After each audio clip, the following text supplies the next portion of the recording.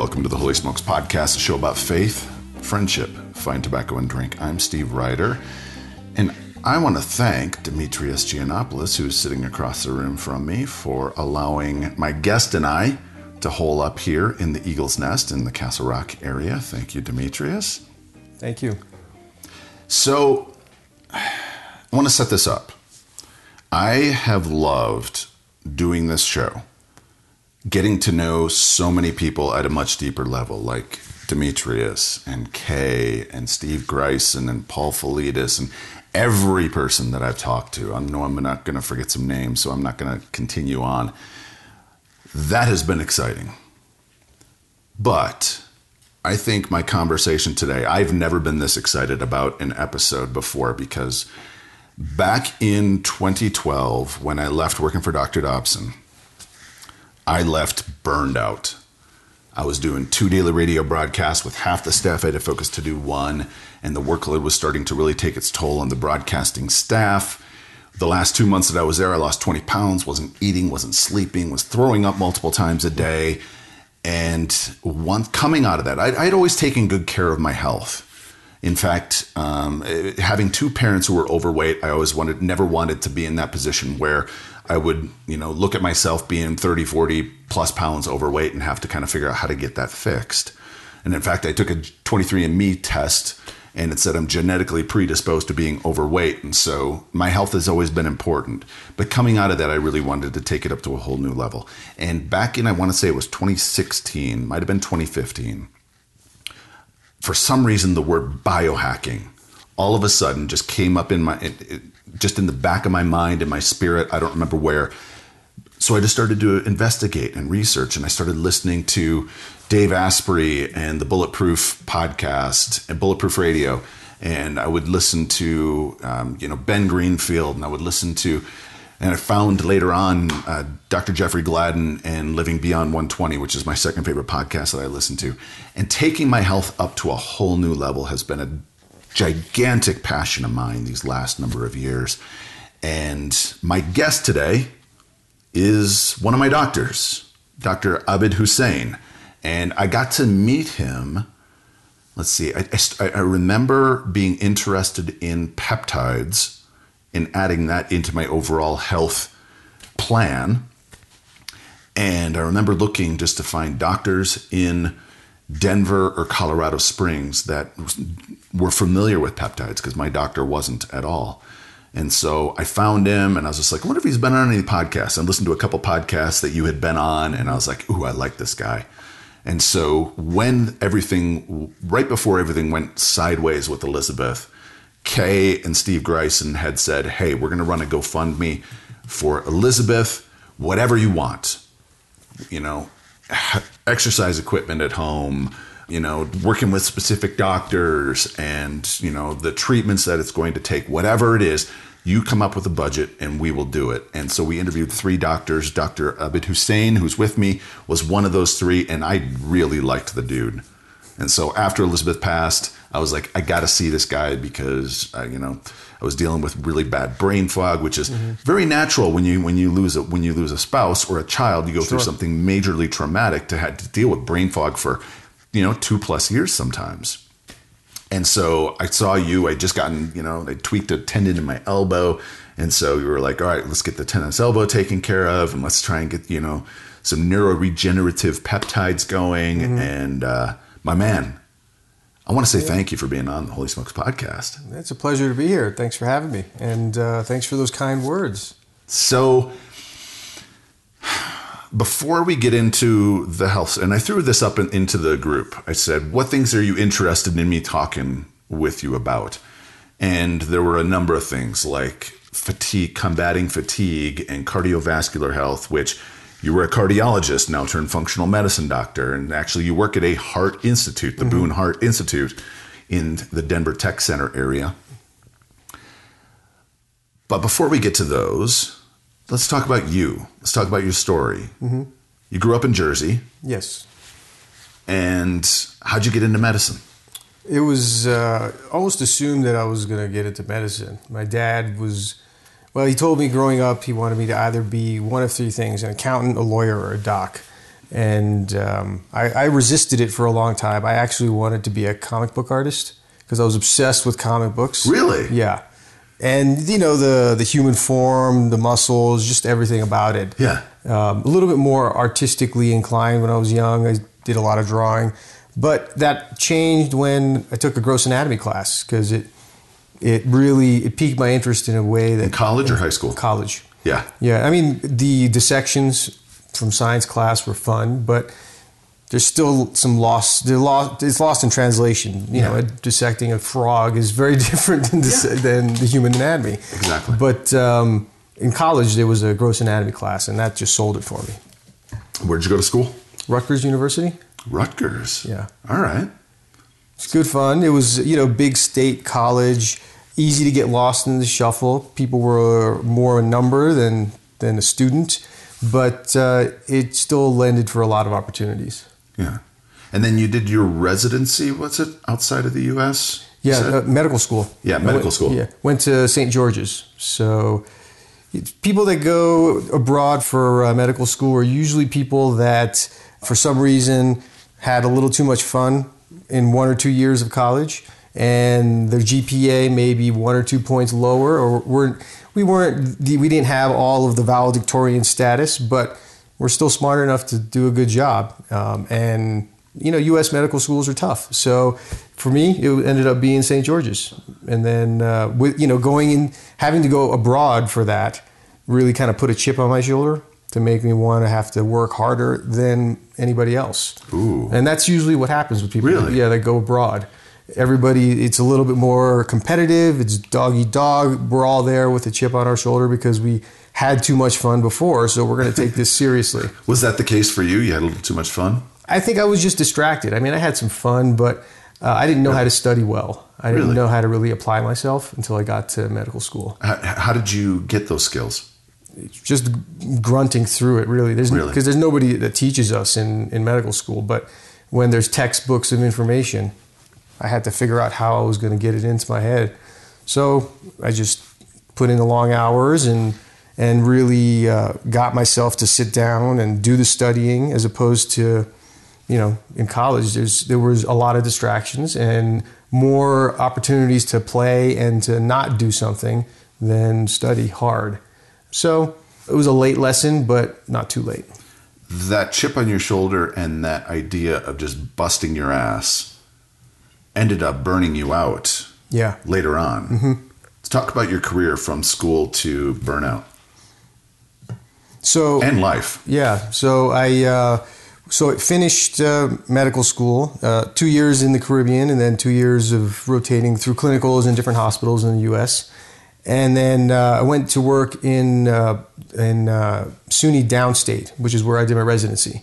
Now that's up in Brooklyn, Kings County, one of the busiest hospitals. It's an inner city hospital, so we were doing all of the grunt work. Didn't have any real support facilities. So it was a great experience just because we did everything. We drew blood. We practically did the labs, you know, intense, and then, but also, you know, intense, demanding, and also very educational. So I did that. I did a year at Syracuse, and then went back to New Jersey for fellowship at Newark Beth Israel.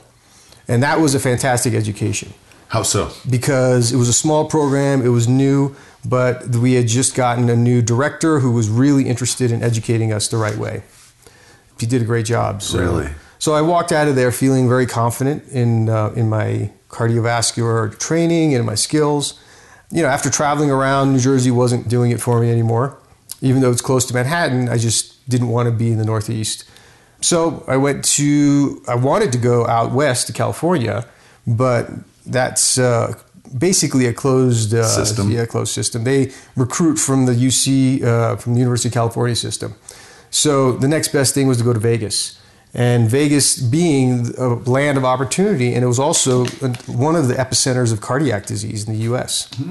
Because they get it from both ends. You get tons of retirees, and then you get a lot of people that are genetically predisposed to it and have a bad lifestyle. So very busy. So why cardiology? Out of all the potential fields that you could have chose and gotten into, what was it about cardiology? There's multiple reasons. It is the thing that instills fear in the hearts of all the other doctors. Next to trauma, cardiology is the next thing. Really? Yeah, because things are an emergency. Arrhythmias can kill people very quickly. There are chest pain can lead into a heart attack, which will kill you quickly. So it's life and death a lot of times.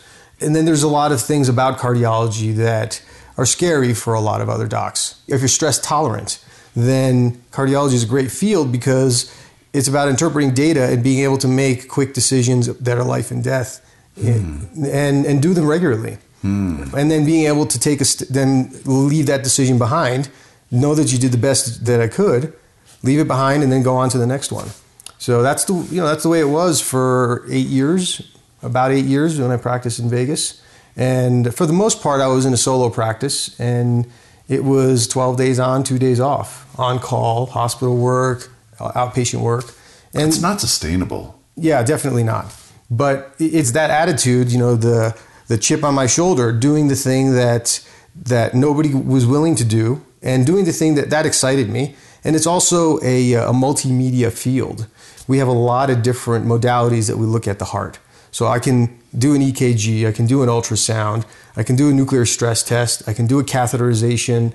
I mean, these are all multiple ways to examine the body, the heart specifically, and they require hand-eye coordination, some of them. So it's skill-oriented too, procedure-oriented. So it's a really dynamic field that involves a lot of different skills. So that really attracted me too. Obviously, 12 days on, 2 off would push most people into burnout. Yeah. And is that where your burnout really kind of happened? Was out there in Vegas? Yeah, that's when it happened. Living in Vegas it's a unique experience. There's moments where I'd burn it on both ends because there's only a certain amount of time in a day to do things, and I didn't want to miss out on opportunities to experience life. I felt like I did that through medical school and training and residency and fellowship. I mean, that's almost 20 years of training, and everybody else that I'd known was having fun, living their lives. So I said, all right, let's have some fun and live and then do the work too. But for the most part, it was work, and it just, it ended up showing up in lack of satisfaction in my marriage, in life, in being unable to just do the basic, simple things. I remember a moment in particular when it all just became really clear to me. It was a Sunday afternoon, and it was in the fall, October.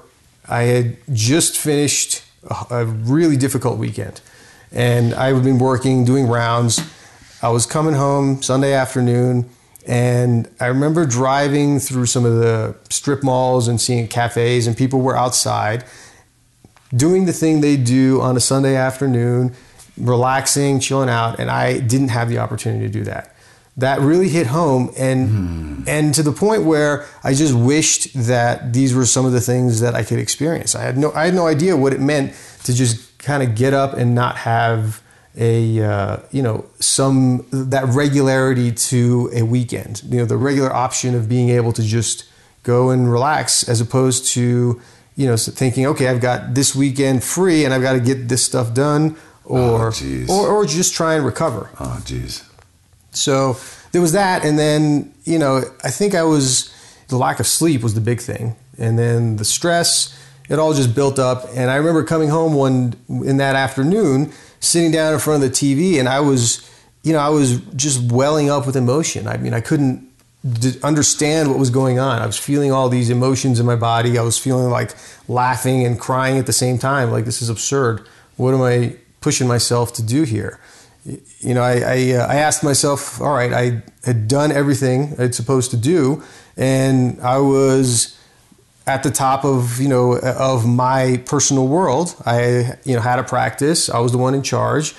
I was successful, but I'm not happy. So I've got to reassess what the situation is and what my goals are. And your reassessment was taking some time off. Yeah. And go learn to paint. Yeah, that's right. So that childhood desire to be in the arts really started surfacing. And so I went home that afternoon and sat down to just unwind. I turned on public access TV, and there was this documentary called The Power of Art. It's narrated by an art historian. His name is Simon Shyama, and he's this weird, quirky British dude that walks around with a scarf all over the place. But it's a 7-part series, and he gives the history of a certain artist with the perspective of their masterpiece. And I just remember seeing that and triggering some sort of a voice in my head saying, this is what you wanted to do. These are people that understood life in a very different way, in a way that you don't know how to understand right now. You need to slow down. I need to slow down and figure out how to appreciate life in a capacity that they were also. So it was a difficult process, and I think my wife at the time, she was confused about what was going on because I went from being an outdoor enthusiast to just spending my weekends studying art history and doing my own personal master's course in art history. So I spent maybe 2 years, a year and a half, just doing that and minimally going outside and being an outdoorsman, which I used to love doing. I was a climber for a while. Yeah. And that just kind of went away, or has that come back at all? It has. I've found balance through everything. Yeah. So nice. I go back and I'm an outdoorsman again, and I found my love in medicine through functional medicine, and with a balance of being able to do it without having that intensity of the hospital. Yeah. So we'll get to functional medicine and getting back into it. But you actually moved to Santa Fe to go learn painting. I did. But we're still doing medicine a little bit on the side because you needed to keep everything kosher and good with medical boards and all that, right? Yeah. Yeah, I was commuting back and forth from Santa Fe to New Jersey. So my brother is, this accomplished cardiologist. After speaking with him and telling him everything I'm going through, I don't want to practice anymore. I'm done with medicine. It's killing me. He said, all right, take whatever time you need to do, but don't lose your license and don't do anything stupid. And he said, whatever I need to do to help you in that process, let me know. I said, sure, you can give me a job. You can let me cover for you so you can take more time off, because as hard driving as I am, my brother is twice as much so. Really? Yeah. And did he ever hit that point of burnout or finding balance, or is he still just hard charging? He's fine. He's hitting the point now. Yeah. After 20 years of doing it, but so I said, I want you to be able to take some more time off, and I want to have a chance to be able to support myself. So how about if I cover for you? You take some more vacations. This way, your practice is cared for with someone that you can trust. Mm-hmm. So he said, okay. I think I fooled him into it, and he was happy to do it. The first year, of course, he wanted to see how things would go, but that's basically what I did for 9 years. Yeah, I flew back and forth. Really? Yeah, that long? Until COVID hit, basically. Really? Yeah. Yeah, I was going back and forth to New Jersey even after I moved up to Colorado. Yeah. And you said you moved to Colorado in 2015. Mm-hmm. All right. So how did you get into functional medicine? What was it that drew you? And first, I guess, explain what functional medicine is, and then why you moved from Santa Fe. Yeah. So I moved from Santa Fe because I had maximized, I thought, what I could learn from my apprenticeship. I studied with a painter named Tony Ryder, who he's a classically trained and paints in a way that they did back in the Renaissance. Yeah. So, and I still go back to him and work with him when I have a chance. But at that time, I needed to take a step away, and I wanted to cut my commute in half. So traveling back and forth from Santa Fe was too long. So it's a full day, yeah, really. Mm-hmm, yeah, it's a full day. So the transfer point was always DIA. So I said, let's cut it in half, go to live somewhere in Denver because I had some friends here. It's a lot busier, a lot more booming and hip than Santa Fe was at the time and still is. So it's a lot more exciting, and that appealed to me. So I came over here. Yeah. And then continued to work with my brother in New Jersey. But it was a lot easier because now it was a half-day commute instead of a whole day. Functional medicine. Yeah. So I moved to Denver and was trying to figure out how I could still stay relevant medicine and do it in a capacity that would now satisfy me.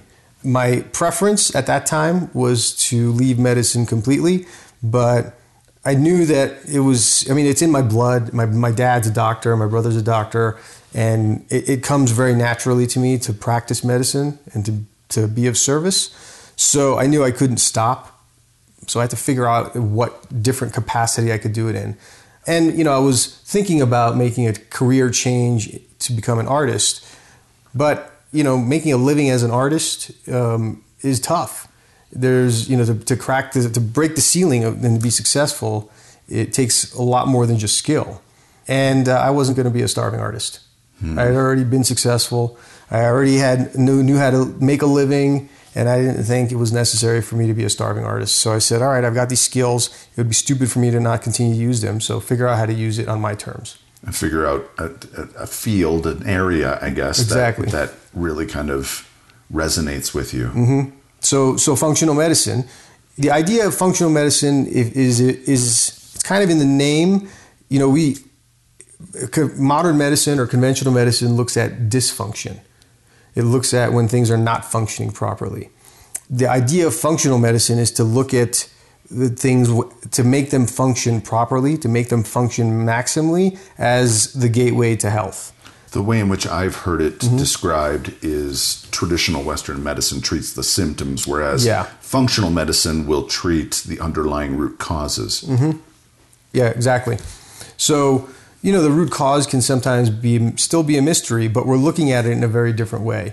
We're not just looking at a specific symptom. We're looking at a pathway, a system. I'm looking at some other aspect of the body's systems to help support health and see what's going on in that area, as opposed to just looking at it as a symptom or a specific specific isolated organ. That's also the problem with modern medicine. It's minimalist. It breaks things down into separate organs without looking at things in a unified manner. Functional medicine, is what medicine should be, which is looking at all the pieces and trying to figure out what is happening, even though it may not be related to the specific organ that I specialized in. Given a specific example that you see consistently in your practice that the traditional cardiologist or general practitioner, whatever, is treating the symptom, whereas you guys will treat it different. You personally will treat it differently by approaching it from that functional. So, if we look at atherosclerosis, there are the conventional wisdom is to just look at your cholesterol. Well, what I'm going to look at is, yes, your cholesterol, but I'm going to look at inflammatory markers because it's not the cholesterol that's really the problem. The cholesterol is the bystander. Where there's inflammation, cholesterol will follow. So the really prudent thing is to look at what's causing inflammation. So look at genetics. There are certain genetic factors that will predispose people to higher inflammation. We're going to look at to see if their metabolism is intact. And then that'll give us an idea to see where the inflammation is coming from. If their genetic markers are okay, then we got to take a step back and look at their lifestyle. See where it is that maybe they're not getting enough sleep. Maybe they're not getting the right diet. Maybe they're not exercising. It sounds really basic and really kind of elementary and obvious, but it's amazing how we still see people not doing that simple stuff the right way. Yeah. Because there's a lot of information out there and we all try and do it when we can. Sometimes it's not being done the right way either. I remember it was a big awakening for me, I guess, in listening to Dave Asprey and Ben Greenfield and Jeffrey Gladden on Living Beyond 120 with and the experts that they would bring on talking about inflammation is the key. It's all about, it may not all be about inflammation, but inflammation is a gigantic key when it comes to not only cardiovascular health, but health in general. Is it really that important? Definitely it is. The concept now is aging, is inflammation. In fact, it's being called inflammaging. When we look at it, that's the source of most of the infirmity that we see right now. Most of the problems that we see, it's going to be whether it's diabetes, it's inflammation in the pancreas, cardiovascular disease, inflammation in the arteries of the heart, in the vascular system, dementia, inflammation in the brain, and each organ has its own separate response. They're similar on some level, but the tissues are different, so it reacts differently. So how does one then start to figure out where they are inflammation-wise? And then how do they, you said sleep, like diet, exercise, what else? Like what specifically with those things do people do in order to try and help? So when we look at, you want to start with getting the basic set of blood markers. So it'll look at the easily measured or readily measured inflammatory markers. That'll give us an idea of where you are in the spectrum of inflammation and how aggressive we need to be.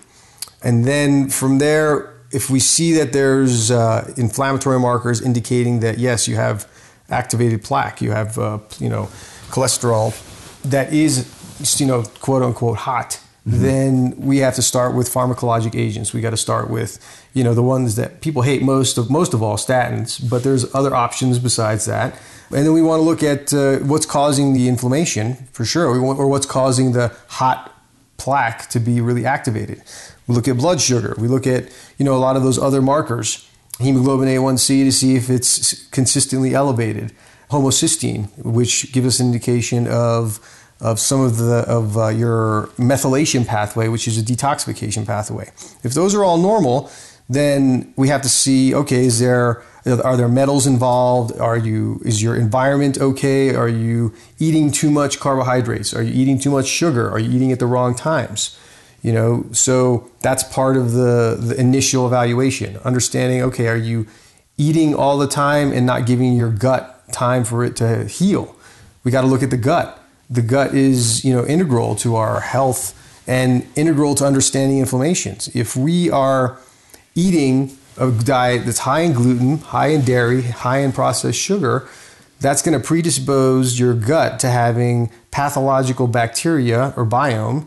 That's going to cause inflammation. And then every time you eat, your gut's going to be more permeable, allowing inflammatory products to get into your bloodstream and then cause your body to have an overreactive response.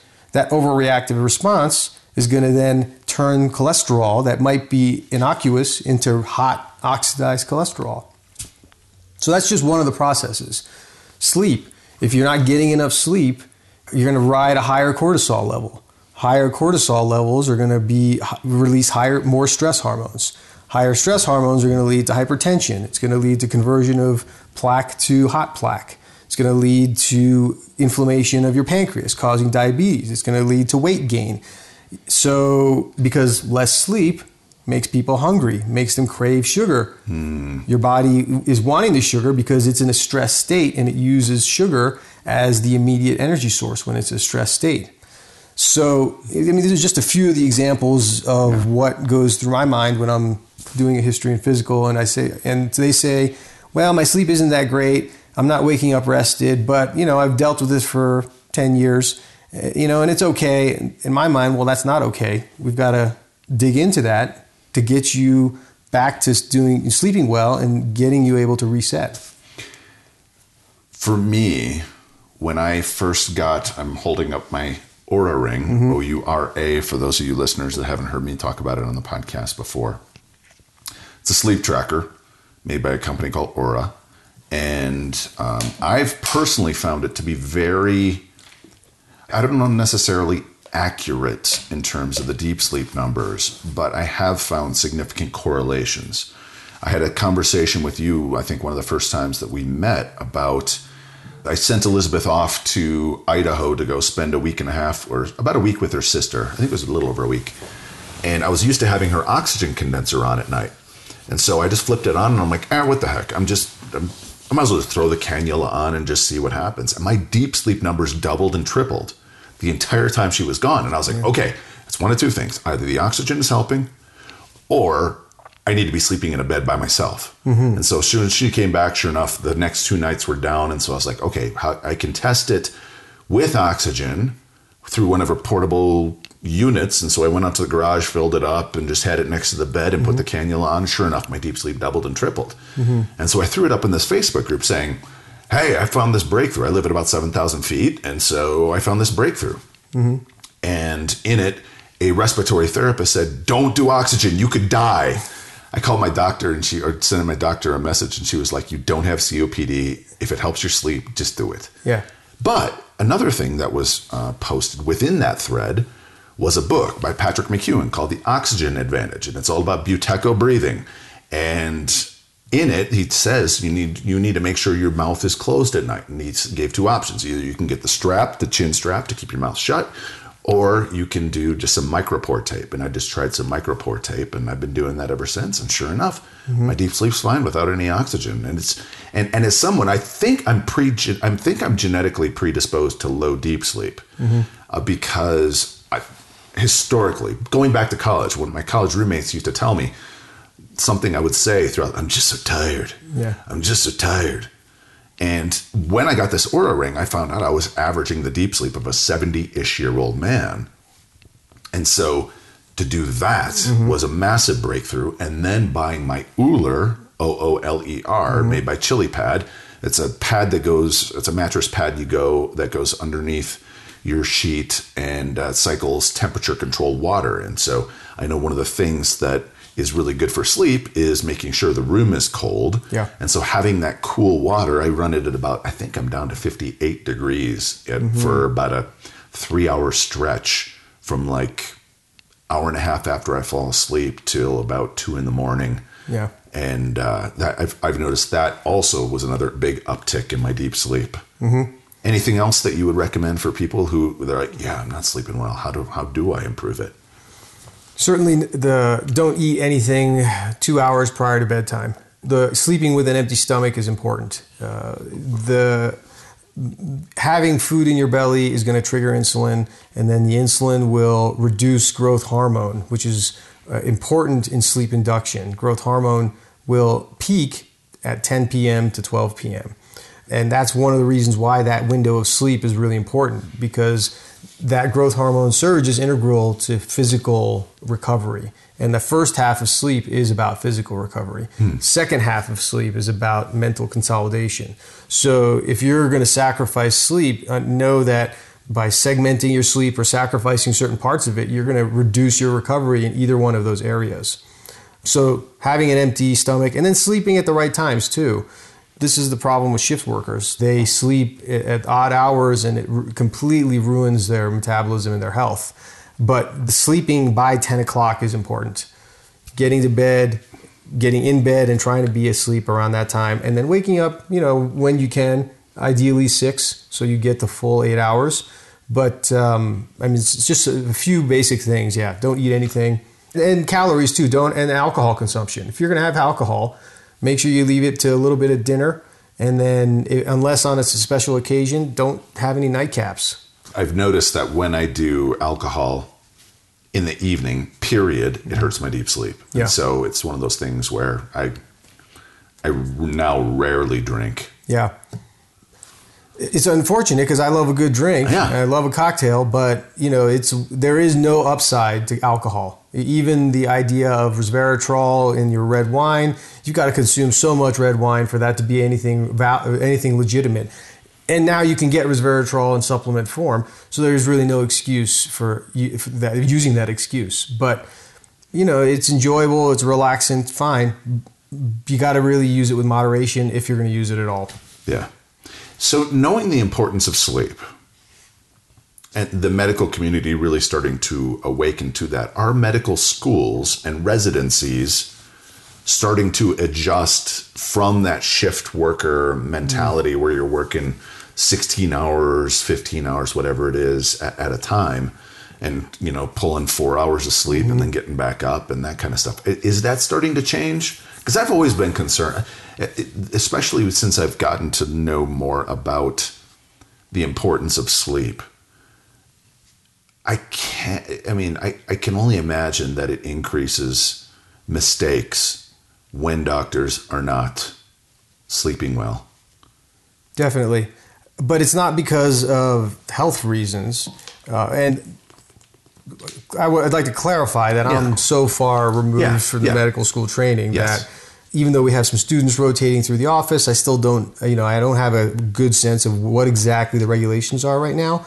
But I know that when I was going through medical school, that was the time frame when they were starting to readjust the sleep schedule and the work schedule for docs, for residents, because of liability issues. Having doctors working for 24 hours plus becomes, like you said, we end up making more mistakes. We end up having less efficiency. It's not good for the patient. It's not good for us. So what they started doing at my time was creating night shift rotations and then the regular other rotations. So we would get residents that would come in, it's their month to do the night shift, cover things, and then they would take over for the next day. Or they would limit it to 24 hours. That's still it wasn't that great of an adjustment because 24 hours without sleep, go home, get one night of sleep, and then come back the next day was not really a great schedule. But they've been inching towards making the work hours more acceptable. Mm-hmm. And it depends on the subspecialty you're going into. I think that there is some value to training a person that's going to be in a high stress field to know how to manage the stress. A trauma surgeon has to know how to wake up at night and get up and be on immediately. An interventional cardiologist needs to know how to do that. But it's got to be done in a way so that the student can get the training and the experience, but then also the time to recover. Mm-hmm. And that wasn't happening in my time. I suspect it's happening more often now. Are you in a good place? You like where you are career-wise? I'm in a fantastic place right now. I feel like this last year has been a dream for me. Really? Yeah, it's reaching the Boone Heart Institute has been the best move for me, and most fortunate. I mean, I have nothing but great things to say about Dr. Boone and the staff. They do everything for me that I was having to do on my own. So they've taken all of that administrative work off my shoulders. So all I have to do is practice and study. Mm-hmm. And stay up to date on longevity, on research, on hormone medicine. I just educate myself and do the work of the office, and then the rest of the staff takes care of me. It's a dream. That was what got me into medicine. It was the learning, and when it became more about working day to day, it started losing its luster. But that's back now, and I got my nights and weekends to myself, which is fantastic. I don't have to do, a cardiologist that is not on call is unheard of. So this is a really unique niche for me. So you love learning. What are your biggest passions around health, and what are some of the breakthroughs that are coming that you're most excited about? Well, I love learning about peptides, which is what you mentioned before. Yeah. And I think that's... What are peptides? Mm-hmm. Why don't more doctors know about them? And what are some of the really cool things that you're doing with them and can be done with them? So peptides are it's basically the terminology for really microscopic mini proteins. If you look at protein building blocks, they're made up of amino acids in sequence or in combination. A protein is more than 100. A peptide is basically less than 50 amino acids. So they're really small messenger molecules that our body uses to communicate intracellularly and then to other organs. And peptides have actually been used for 100 years. Insulin is a peptide. And, they're protein molecules, a little bit larger, a little bit smaller, but protein molecules that have been used commercially to stimulate our body to do certain things. And peptides are natural. And they've been used by commercial pharmacies and big pharma throughout history. The difference was in 2000 with the Human Genome Project. They've been able to really map out a lot more of the peptides, a lot more of the messenger molecules, and then technology has caught up with the ability to formulate them. Mm. So now compounding pharmacies can make them, smaller pharmacies can make them, and they're now more available to the mass market. So in the past, it was just whatever the pharma companies were researching, formulating, and releasing to the public. now, this library of natural compounds is more available to us. And pharmacies that are smaller, compounding pharmacies, can produce them so that we can use them in a more nuanced level. So, a lot of docs don't know about them because it's just, they know about some peptides because they're regular medications that a lot of people will prescribe. A lot of docs will prescribe normally. But it's those smaller peptides that are flooding the internet right now, that are real hot right now. Those are the ones that are still a mystery because they haven't been educated in them, basically. It's a whole new science. It's a whole new way of looking at medicine and the body. Most medications look at a specific enzyme, a specific receptor, block it or enhance it. Peptides work by giving our body that messenger, that stimulus, and then it stimulates pathways. So it's a cascading effect that has far-reaching implications. So there's always new peptides that are being researched and discovered, and then there's finding out more information about these peptides. And they can be anything from growth hormone stimulating peptides to immune modulating peptides to inflammatory ones to ones for gut health. These are all used not just for healing you, which they can do great, but also optimizing your health. We want to be able to maximize. What I would like to do for all my patients is maximize their metabolism with the right pinpoint set of peptides so that they can be resilient and push themselves to do what they want to do and then recover rapidly. Mm-hmm. So, it's taken me years to be able to educate myself and work with the right group of peptide prescribers and educators. And thankfully now I'm part of their faculty because I've spent so much time with them. And it's one of my passions, but it takes a lot of time and education to do this. So this is why a lot of doctors don't know about functional medicine, because it takes 2 years to really, anywhere from 6 months to 2 years to educate ourselves about what functional medicine is, and peptides fall into that arena. What's coming in the longevity space that you're really excited about? Because you said longevity is something you're really researching. Yeah. I like the use of hormones as a very basic tool for longevity, because hormones, when they're optimized, that's the foundational support that's needed for peptides. And I think that goes under-recognized. It's becoming more of a readily addressed issue now with testosterone clinics being everywhere, but it's got to be done the right way. And there's just so much nuance to this. And there's not any real unified information source. So everybody, and this is the problem with hormonal medicine as well as functional medicine, there's so many different educating bodies and regulating bodies that there's no real standard. So you've got to kind of feel out your doc, and sometimes it's a crapshoot to figure out who knows what they're doing. But for as far as what's coming out and what I'm excited about, I think the use of proteomics, protein modulating peptides, is really, it's a piece in longevity that hasn't really been looked at, and it's now really being studied with the use of what they're called GLP-1 receptor agonists. And it's being marketed as a diabetic medication, but they're actually, they have far-reaching effects, and they affect our entire body in a positive way. Yeah, I remember in Dr. David Sinclair, he's a Harvard researcher, his book, Lifespan, Why We Age and Why We Don't Have to. It's one I've read, 4 or 5 times. I re-listened to it while I was on a backpacking trip over the summer up to Indian Peaks Wilderness.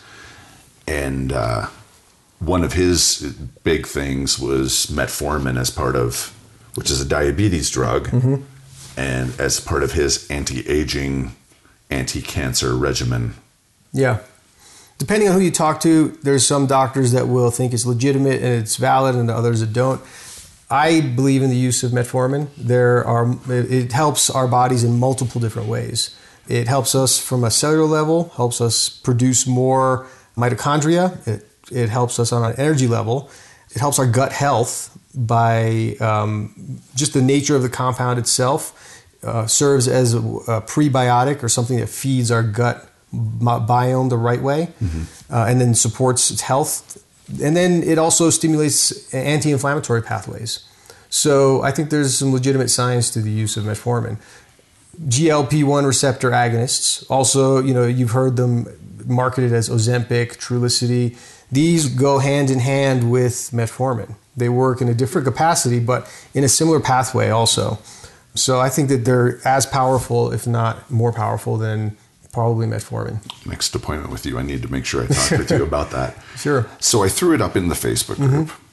I said, what sorts of topics would you want me to talk to Dr. Hussein about? And I threw out some different things, and Mike Mears added to that list, why smoking cigars is the least of my health problems. So let's talk about cigars from your perspective as a doctor, because I shot you this email a couple weeks ago, and I said, hey, I have a feeling, because you're so health conscious, that it's probably a no, but do you happen to like an occasional cigar? And I threw in this FDA study, long-term stuff that said 2 cigars a day didn't increase cancer.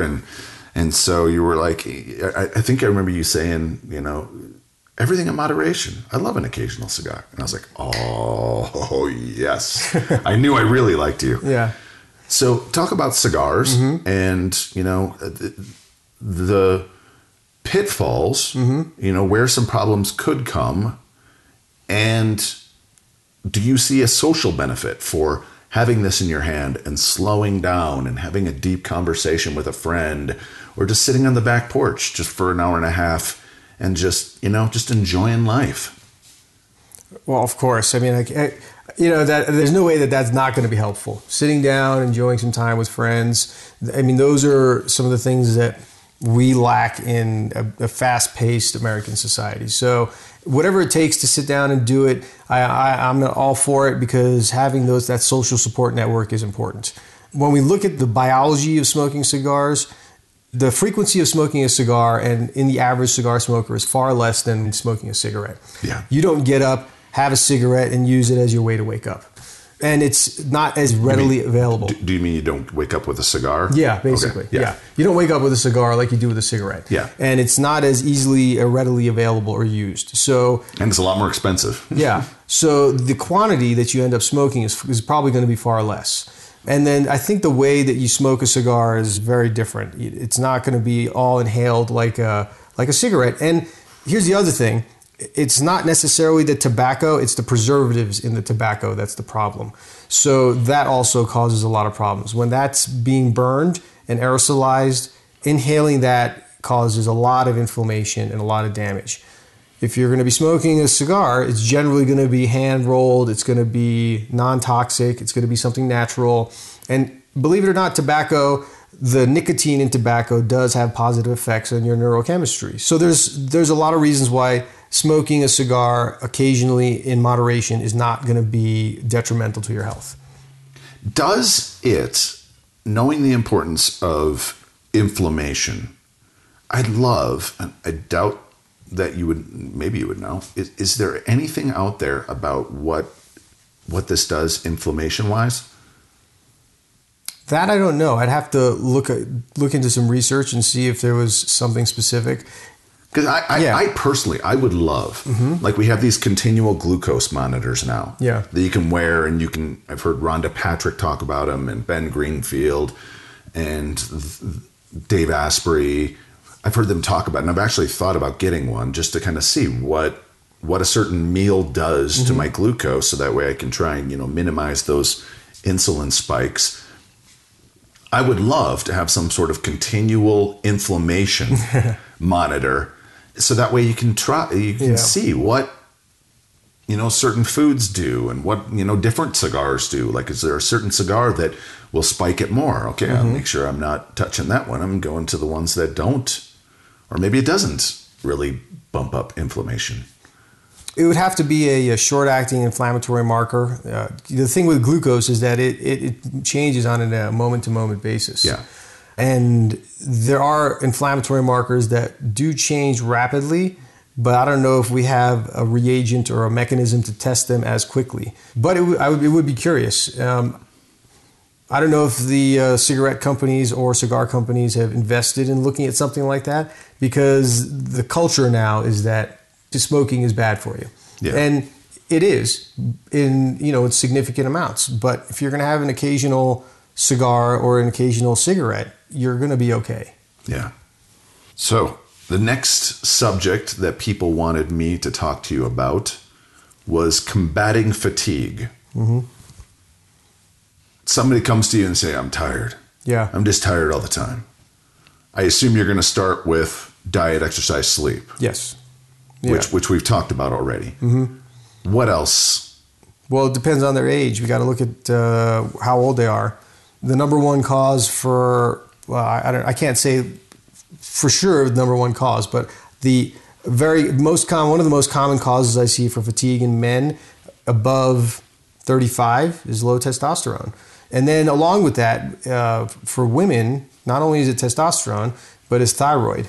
So men don't respond as much to thyroid. They don't feel the benefits of it as much, but it's still helpful for them.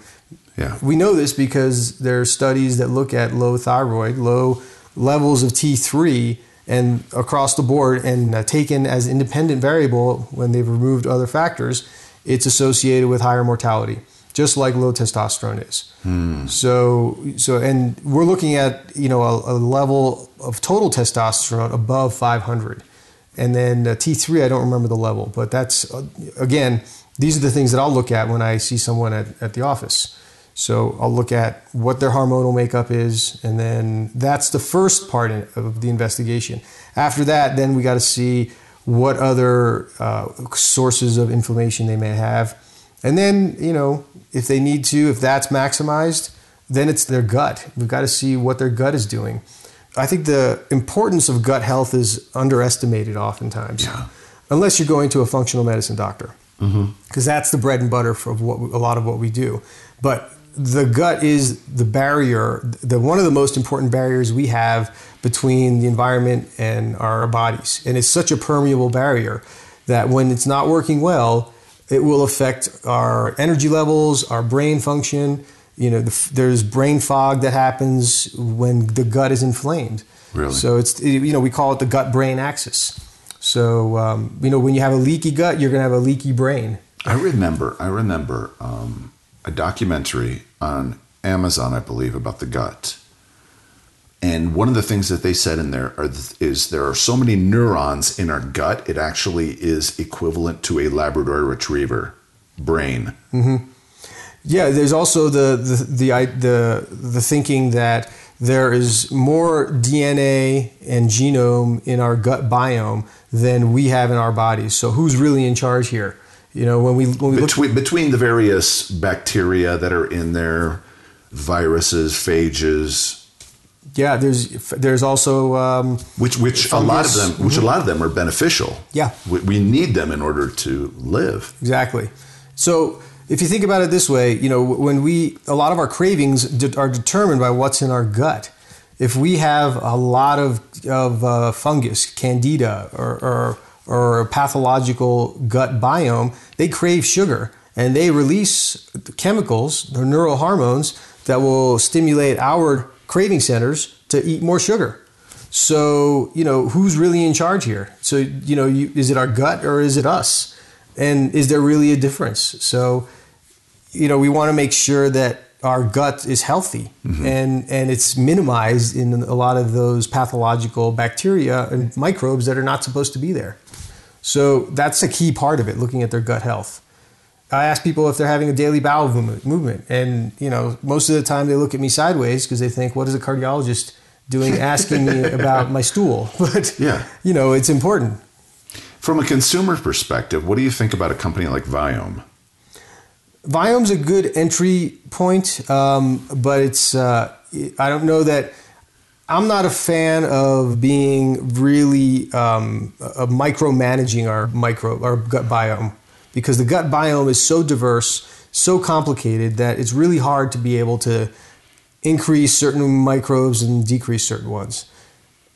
When we take probiotics, we're definitely introducing those microbes into our system, but they don't live very long. And they're kind of like tourists in our gut. They'll be there for a little while, they'll hang out, they'll have their effect, and then they'll leave.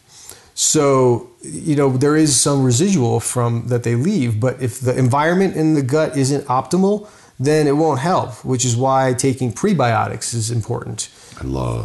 So the combination of the two is... And for those that don't know, a prebiotic is what the probiotics eat in order to survive. Mm-hmm. So what are some prebiotic foods or even supplements that people could take? Because I'd assume you'd probably say start with the diet. Yeah. Add these prebiotic foods and then maybe supplement from there. Prebiotic foods are generally, they're just the fruits and vegetables that have a lot of color to them.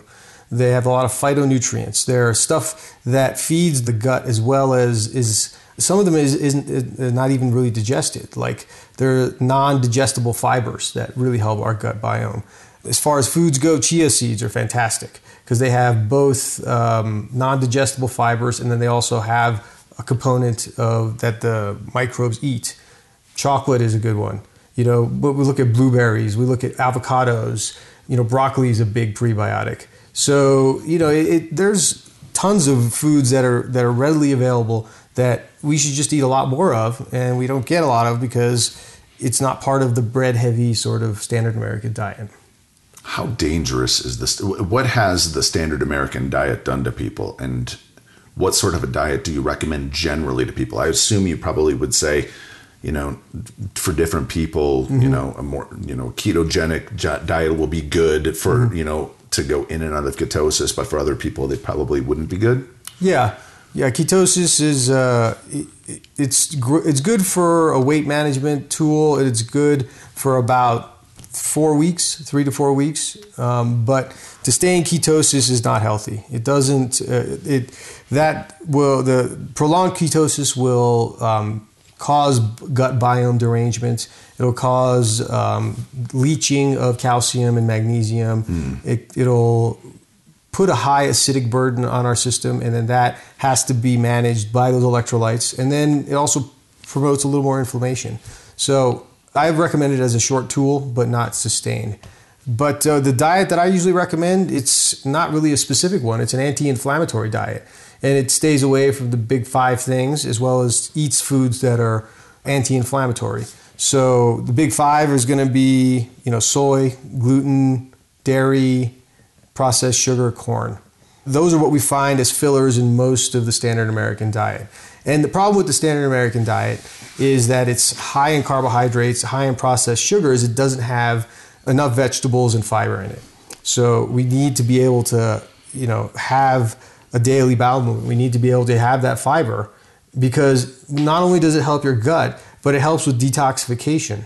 So when we look at how our body is able to survive on a regular basis, we have detoxification mechanisms that go through our liver. Bile is the way it gets excreted through our body, and bile goes through our stool. So if we don't have a regular bowel movement, that's going to sit in our gut and get reabsorbed. And that can be another source of fatigue. So back to the point of your cigar, if you're not having a healthy gut, then whatever toxins we may be getting from the cigar are going to sit in our system. So it's important to have the system cycling and be healthy so that we can enjoy something like this. We talked about cardiovascular health. The next thing that was up on that list was brain energy. The simplest thing you can do for brain energy is fast. So you can't do that for prolonged periods of time. The next best thing is to do intermittent fasting. Intermittent fasting being, stopping calories at a certain time at night before you go to bed and then not eating until a certain time the next day. So personally, I usually maintain a 16-8 schedule, meaning 16 hours of fasting, including my sleep, and then 8-hour window. I do that 4 days, 5 days a week, and then take 2 days off. What are the benefits of intermittent fasting, and what would you recommend for a traditional fast? And what about fast mimicking diets?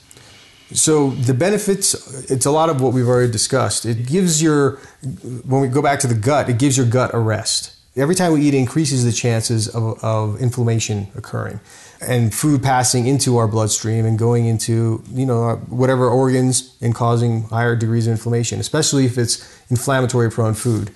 So that's one benefit to it. Reduces the frequency of having those inflammatory exposures. It improves our body's ability to start burning fat. Depending on what you've eaten the night before and what your diet is when you're not fasting, if you train your body to burn fat and make that switch from burning carbohydrates to burning fat more frequently, your body will do it more often. And burning fat is our most efficient fuel mechanism. Really? Yeah. So the whole, no fat, low fat diets of the 80s and 90s, were they detrimental? Oh yeah, they were. Yeah, they hurt us more than anything else because we saw cardiovascular events rise with the low fat diet. But wait, the fat is evil and red meat is bad for you. And well, it's red meat that's not organic, or red meat that has industrial, grain fed. Exactly. The fats are important; they're healthy, but we want to eat the right amounts and we want to eat the right quality of them.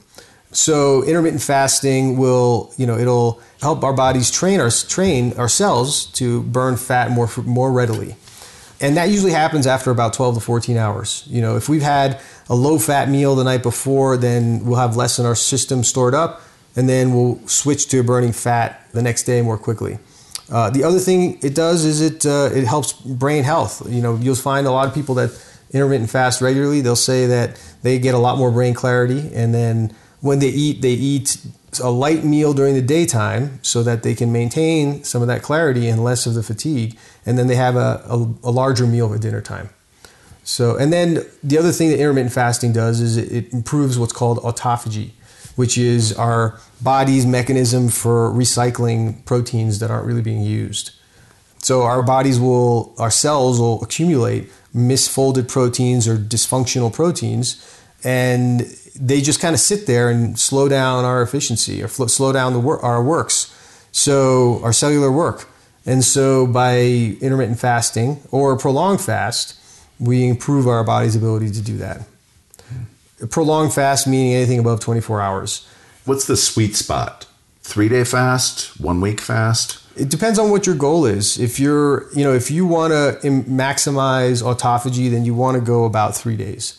And that's not having calories. You could potentially do what you referred to as the fast mimicking diet, which keeps the caloric intake below a certain threshold so as to not shift your metabolism to start burning fat. And it's also not just the calories, it's the quality of the food. It's a little higher fat, so it maintains ketosis, but also gives you a little bit of satiety, satisfies you. Mm-hmm.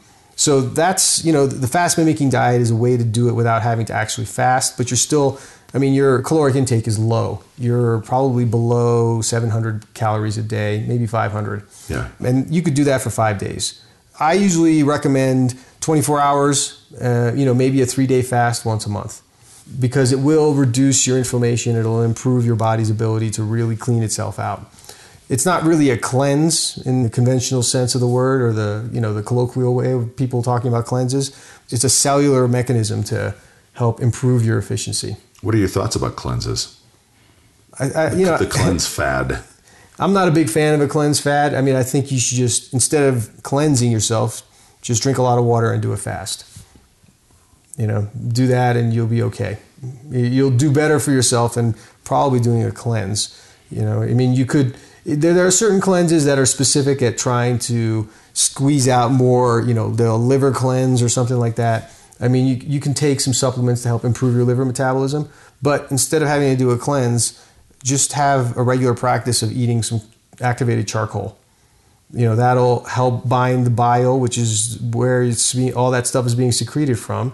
You can take a few herbs to help improve your liver's metabolism, and then do that, a few times. You can do that a few times a year, and that's your cleanse. You don't need to worry about doing all the other stuff.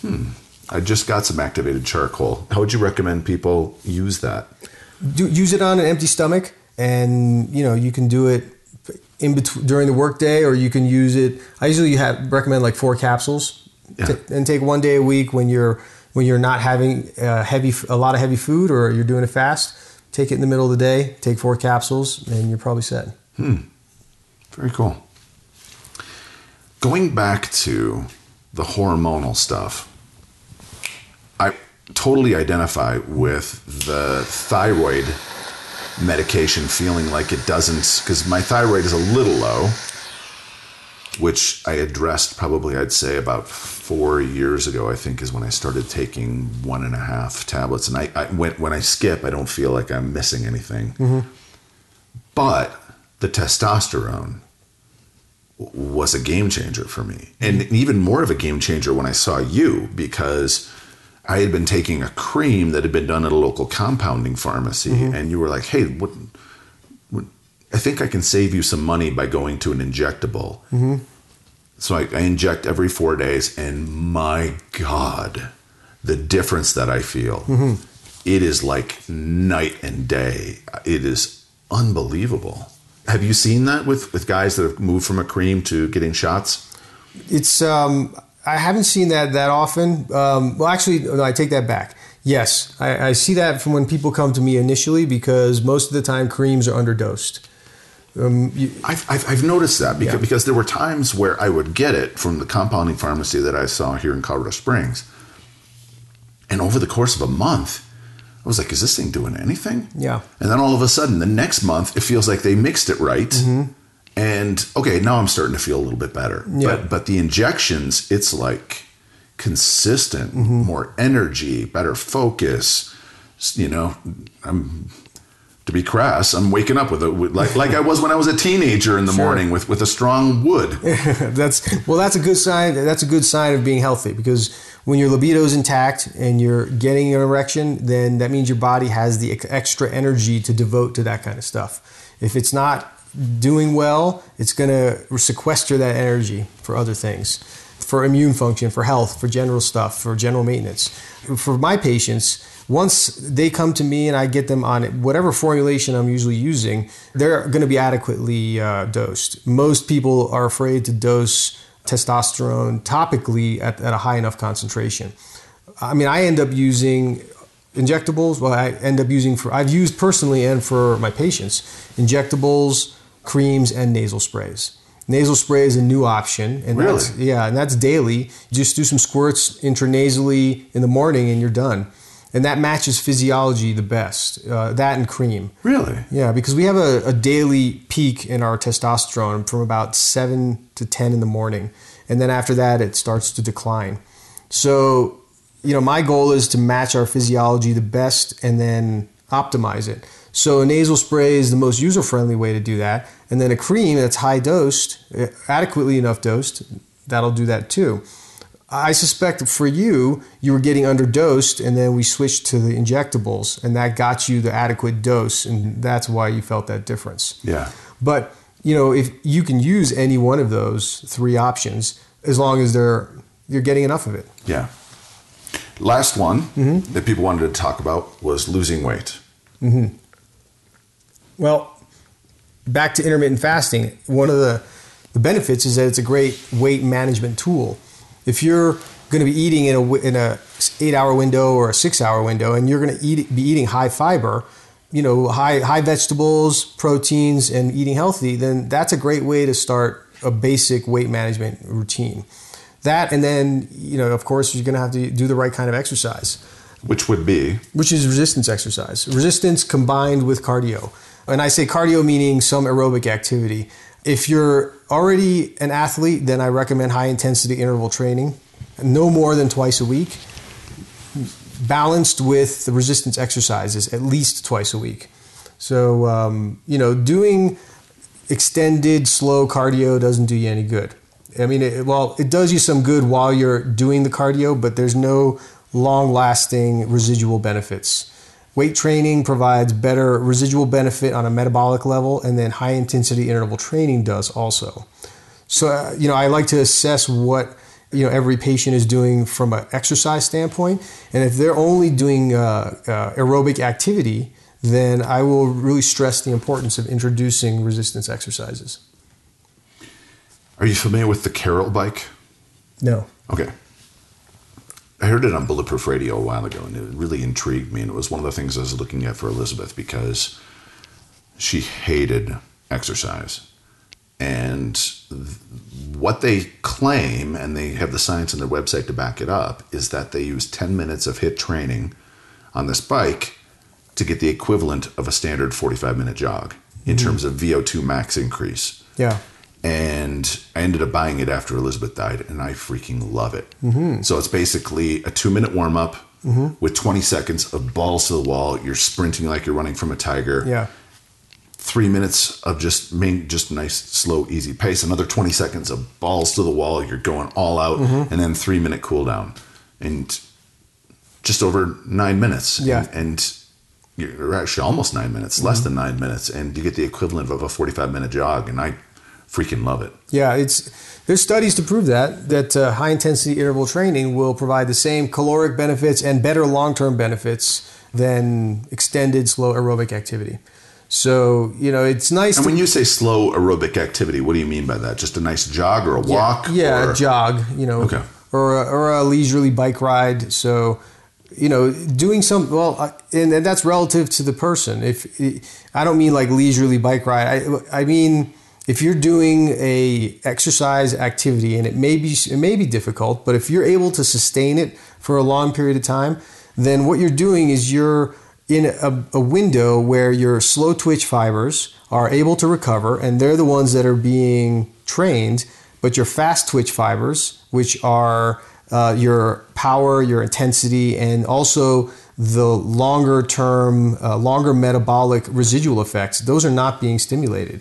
So unless you do something that pushes you to a point where you have to stop, then you're not doing yourself the best benefit you can with that exercise. In the exercise, you've got to push yourself to the point of failure. And it doesn't have to be anything extreme, but a sprint, like when I go and I do a walk, when I go out for a jog, it's not really a jog. It's a combination of walk, run, and sprint.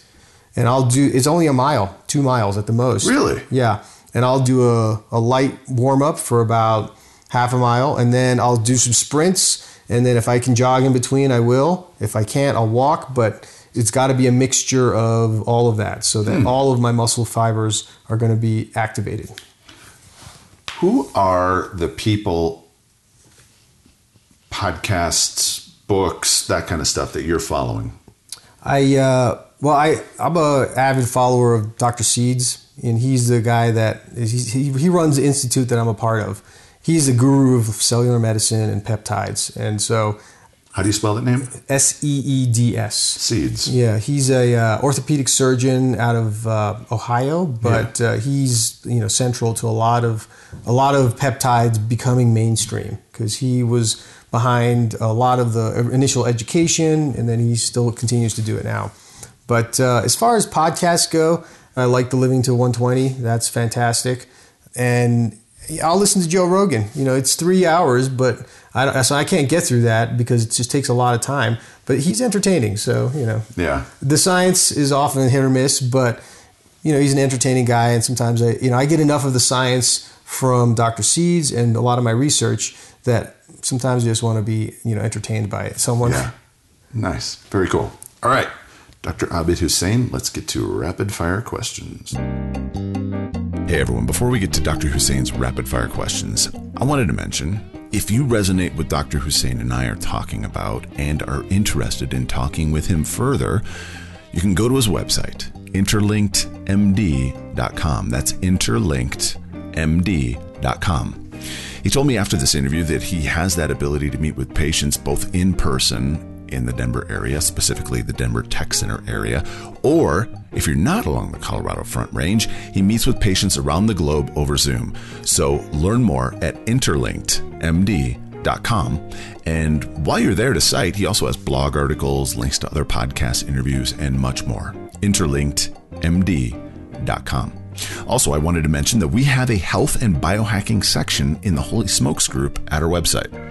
We set up this Holy Smokes group through the Mighty Networks platform, and I'm excited about what this can offer to us as a community. It's so much more versatile than what Facebook currently allows.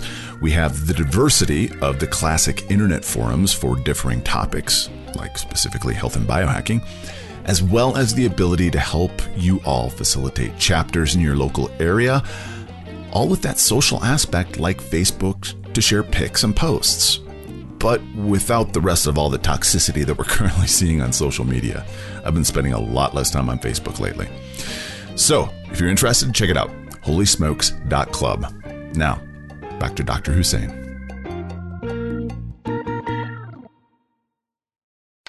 Rapid fire. Fire here.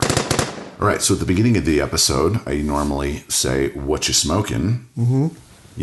I gave you an Oliva Series V. Yeah. Delicious. What are your thoughts? Smooth. I'm not usually one that can tolerate, smoking a cigar all the way through, but this one is smooth enough and balanced enough that I can do that. I'm really enjoying this one. Nice. Very cool. What did you first try cigars? Because you told me back in, what was it, your residency? Yeah.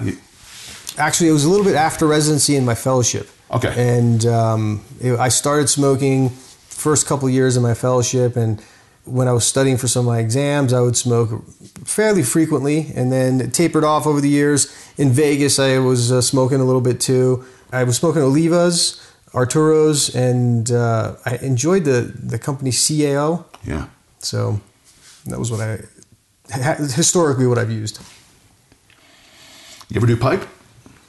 A little bit, yeah, occasionally. Yeah. Yeah, because I like that because it's less of an investment. It's just a few smokes and then I can put it down if I want to. Yeah. Where's your go-to place when you get smokes? You said you'll go to a shop and get a little bundle and yeah. Then they dry out because you don't have any place to put them. You didn't. Now I gave you one of my old humidors. That's right, and I appreciate that. Thank you very much. Let's see, I was going to Cigars on 6th for a little while. That's on the way home, but I don't have a specific cigar dealer, so to speak. Yeah. What's your favorite liquid pairing with your smoke? It's going to be whiskey or bourbon. I mean, it's going to be straight whiskey, bourbon usually. Any specific brands that you favor? Right now, I like Penelope, and I've always enjoyed High West and Eagle Rare, so those are good. Mm. Best memory with a cigar in your hand? I remember smoking cigars on my back porch when I was studying for some of my exams, and it was the best way for me to just relax after racking my brains all day and working. So those were some of the most enjoyable moments with it. You touched on it a little bit earlier, but nicotine has some benefits. Yeah. You said. Mm-hmm. Yeah, there are some benefits to nicotine activating the right neurotransmitters for the brain to become activated and to become more alert, more receptive to learning and rapid firing.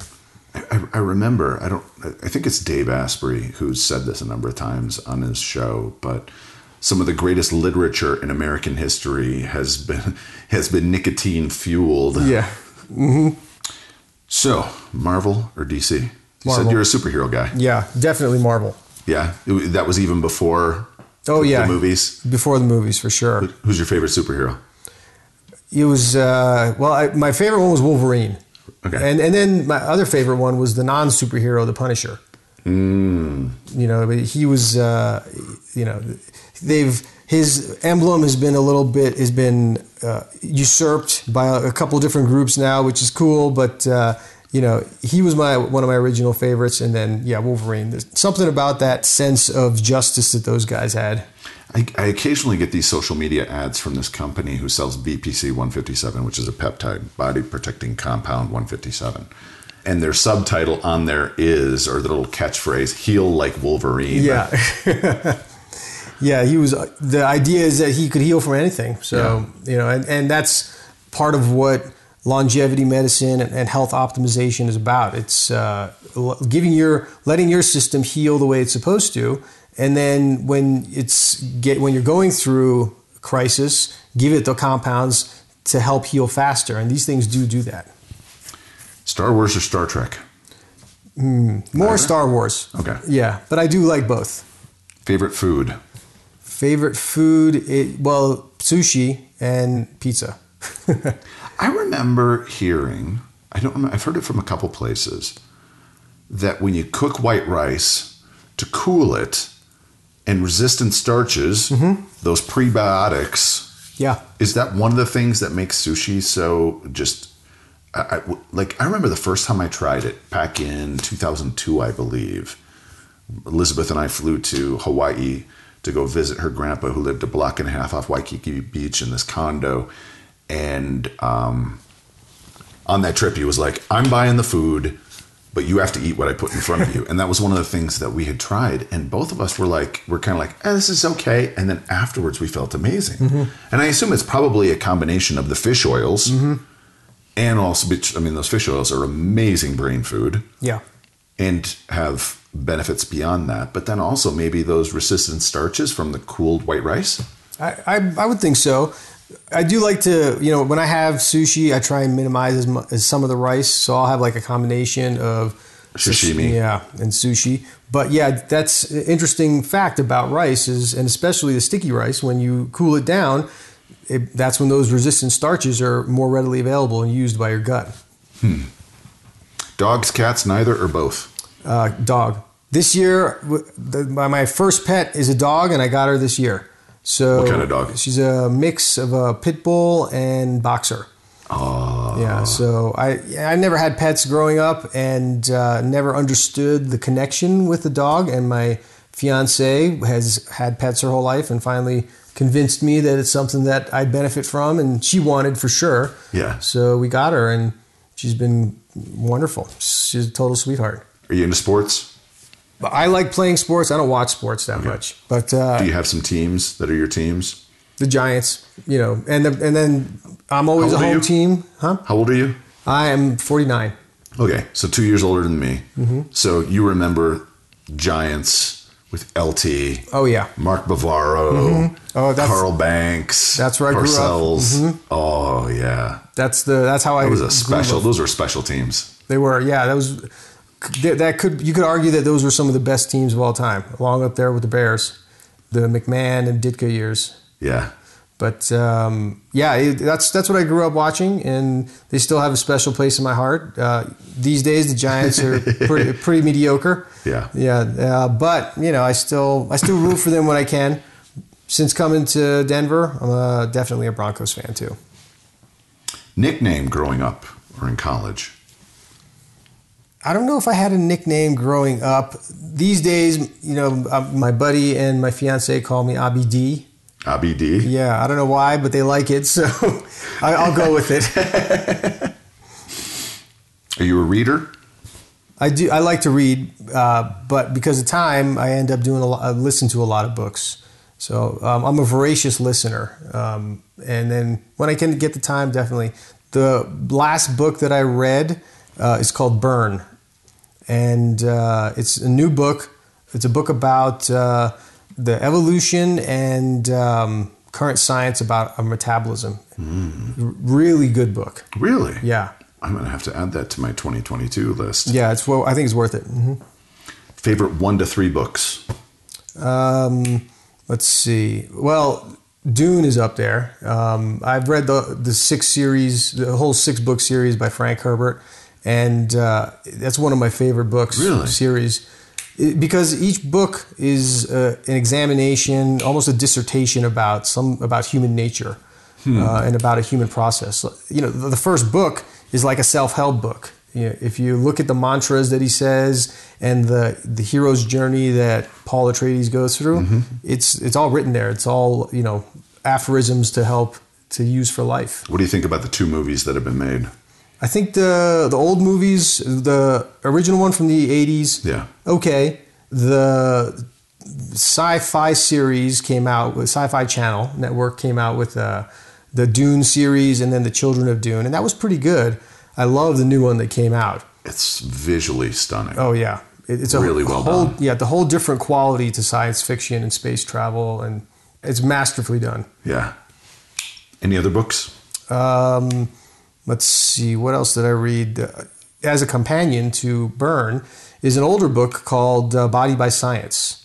And that talks about high intensity training, but in a resistance training format. And I've found that to be really enlightening. Really? Yeah, and it's shifted my resistance training also. How so? I used to do 5x5 workouts, which were 5 reps, 5 sets. And I would do all the big compound movements with that. That was keeping me healthy, satisfied, and I thought, and it worked for me, but I was reaching a plateau. This is a whole new system that talks about doing 1 set, slow reps, and less about reps, but more time under tension. So doing less weight and then doing 60 to 90 seconds time under tension, and those last 10 seconds have to be to failure. So basically you can't hold it up anymore. Wow. So it feels different on my muscles. I feel like I'm getting a deeper workout. Really? Yeah, and it's much more time efficient. So you only do 1 set of benches. Yeah. And then you do 1 set of pull downs and 1 set of curls and 1 set of tricep extensions. They have a couple of different exercises to do on that day, but the workouts, my workouts are half the time now. Wow. But they're a lot more intense. My heart rate goes up. I'm breathing a lot heavier. It's a different workout. I'm about week 3 into it, and I'm feeling a difference. I'm enjoying it. Really? Yeah. I'll have to check. I've got a tonal. I don't know if you're familiar with that at all. Yeah, I am. And I'll have to see if there's a way that I can do that within the system in creating my own workout, or figure out some way kind of equivalent. I'll have to check out that book, definitely. You like documentaries? I love documentaries. Favorite 1 to 3? Well, right now I'm looking at the Ken Burns documentary on Muhammad Ali. I've seen the first one. That's great. There is a documentary on Netflix called Everything and Nothing, I think. And that one is about physics and quantum science. Really cool. Nice. And then, and then The Power of Art by Simon Sciamma. That's a 7-part series. Still love that. Do you know where that is? Where one can, if one can find it? It might be on PBS. Okay. Yeah, the PBS website should have it. I'll have to check that one out. I don't know if you like Ken Burns. So I don't know if you've ever seen his documentary about Jack Johnson, Unforgivable Blackness. Jack Johnson was the first black heavyweight champion in the 20s, I believe. And fascinating. I think it was a 2-part. And it's just a fascinating human and a character and his flaws and how he combated, what he dealt with. Yeah. Being the first black heavyweight champion in the 20s. And, how that shaped him. And wow. Yeah. That's definitely one I'll look into. Yeah. Another book that has been profoundly effective for me, which I read last year, though, was Caste. And it's Caste. And it's a challenging book because it talks about race relations and the history of the United States in a way that, we often don't realize and maybe don't want to accept. So, if you may not agree with it, but it's definitely worth a read for sure. Yeah. Going into that subject, you're not white. You're Pakistani. Yeah. You're the only one of your siblings that was born here in the United States. Yeah. What did you deal with growing up? There were races. What did your dad deal with coming over as an immigrant? Yeah. What my dad and my siblings dealt with was very different than what I dealt with, in the sense that they experienced discrimination and racism on a regular basis. But it wasn't, as a brown person, it's not quite in face or on the nose as it is with the black community. But there is still a lot of that. It didn't really become something I was aware of until 9/11. And after 9/11, life changed for me. Really? Yeah. Even in How so? In New Jersey, I felt the scrutiny of being a brown person and a Muslim American. I'm not a devout Muslim, but being part of that community and identifying with that community, it really changed my experience as an American. And then it made me that was the first time I really felt the difference of being brown. And then, it's been a kind of a lingering issue since then. But never really anything on, that's happened directly to me. A couple of occasions there's been something, but nothing traumatic, so to speak. But it's there, yeah. If you could live anywhere, where would that be? I'm enjoying living in Colorado right now. If I could choose any other place, I'd probably go to Italy, Florence. Ooh. Yeah. You know, that really speaks to the artist in me and the history of Florence, the Renaissance, the history of the museum, the artistry there. That would really appeal to me. You been there? Have not. That's on the list. Oh, dude. Oh, it's amazing. It is amazing. I also have a deep appreciation for Renaissance art. In fact, I almost went to art school coming out of college or coming out of high school. My art teacher was like telling my mom, you need to get him into art school. And I looked into it, but I mean, in 91, 92, when I graduated high school in 92, I really didn't see a career in graphic design. I knew you could, but I didn't have anyone around me that was really showing me, no, you can do this. And so instead I ended up getting into radio, which is kind of an art for the ears, if you will. But I had this just love, deep appreciation for the Renaissance painters, especially Michelangelo. And so in the year 2000, Billy Graham did this conference called the Amsterdam 2000 Conference, brought in evangelists from around the world. And Focus, which I was Focus on the Family I was working for at the time, lent me to Billy Graham. They paid for my salary, and then BGEA paid for my hotel, airfare, all of that stuff while I was out there. Once I finished with that conference, and I fell in love with Amsterdam. It's a beautiful city, and people are amazing, especially those that remembered the war. I mean, the older generation, they loved me as an American because they remembered the Americans coming in and liberating. But I took a train down to Italy, spent one night in Milan, spent, I think, 3 nights in Florence, and then 4 nights in Rome. And I wish I had flip-flopped it. I wish I'd only spent 2 or 3 nights in Rome and then all that more time in Florence, because I fell in, as I was driving through, I was like the hills of Tuscany. I'd love to just spend a summer out there and spend some extended time. But everything, all the art that I saw while I was out there was just incredible. I mean, I sat in front of Michelangelo's David and just sat there and just looked at it and walked around and just soaked and just like, he did this. And then in Rome, you know, you had the Pietà and you had the Sistine Chapel. And I sat in the Sistine Chapel for, I want to say it was 3.5 hours. Wow. I mean, I sat 90 minutes under, right. I took the bench just right on the side so I'd look straight up and I'd see God touching Adam, and just soaking that all in, and just, it was magical. It was absolutely beautiful. It's profound. Yeah. I highly recommend going out there. Florence. And there's a couple places in Florence that the guidebook that I had gotten in 2000 had said, this is universally renowned as the best gelato in all of the world. Wow. And it was heavenly. What's your greatest strength and what's your greatest weakness? My greatest strength is my ability to focus and get job done regardless of what it is. I think that was something I found out about myself in med school and certainly in work. And then, my greatest weakness is, my sensitivity to things. I tend to take things personally.